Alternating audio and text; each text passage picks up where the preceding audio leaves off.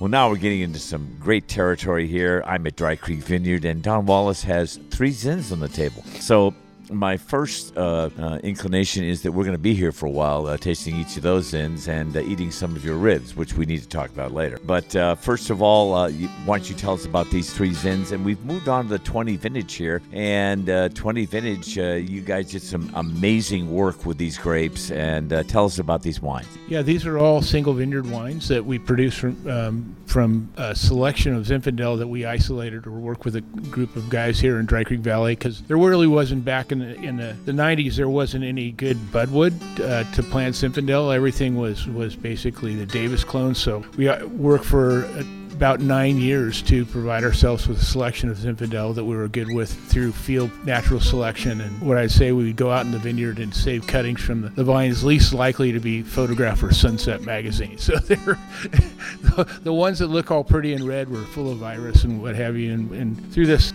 cutting, growing process we went through, we were able to remove almost all the pathogens through natural selection. And so what we have in front of us is 7 different Zinfandels here. I have 3 in front of us right now: Wallace Ranch, Vogenson, and Farmhouse. And they're remarkably similar but remarkably different. And the difference only is where they're planted. So the rootstocks are relatively the same, the trellising is relatively the same, and the selection of Zinfandel is all the same. And so you're just tasting terroir variations. And so the Wallace Ranch comes from right behind us here on my home place. The Vogenson comes from up on the ridge here on West Dry Creek. And then the Farmhouse actually comes from down in Windsor, and it's a remarkably different soil. It's a white volcanic ash soil down there. So, one thing I have to say is that these wines, the work that you did in redoing these vineyards, or what you just described, really has made these wines elite. And it's really kind of fun to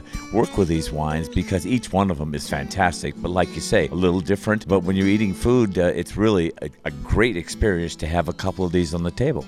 The Wallace Ranch I'd probably have with lamb chops. We call them lamb lollipops in my house. You've teased me with that before. And then I think that the Farmhouse would probably do with those baby back ribs that you were just referring to. Yeah, I saw your sauce, and that I'm going to have to try that, but that's pretty complicated. You let me know when you're cooking again. 3 Zins in front of us, and we're enjoying great wines here at Dry Creek Vineyard, and the 20 Vintage is upon us now, so it's time to make a trek out to Dry Creek Vineyard tasting room and grab a few bottles of each of these. It's time for those ribs right now, I think, Don. That sounds good to me.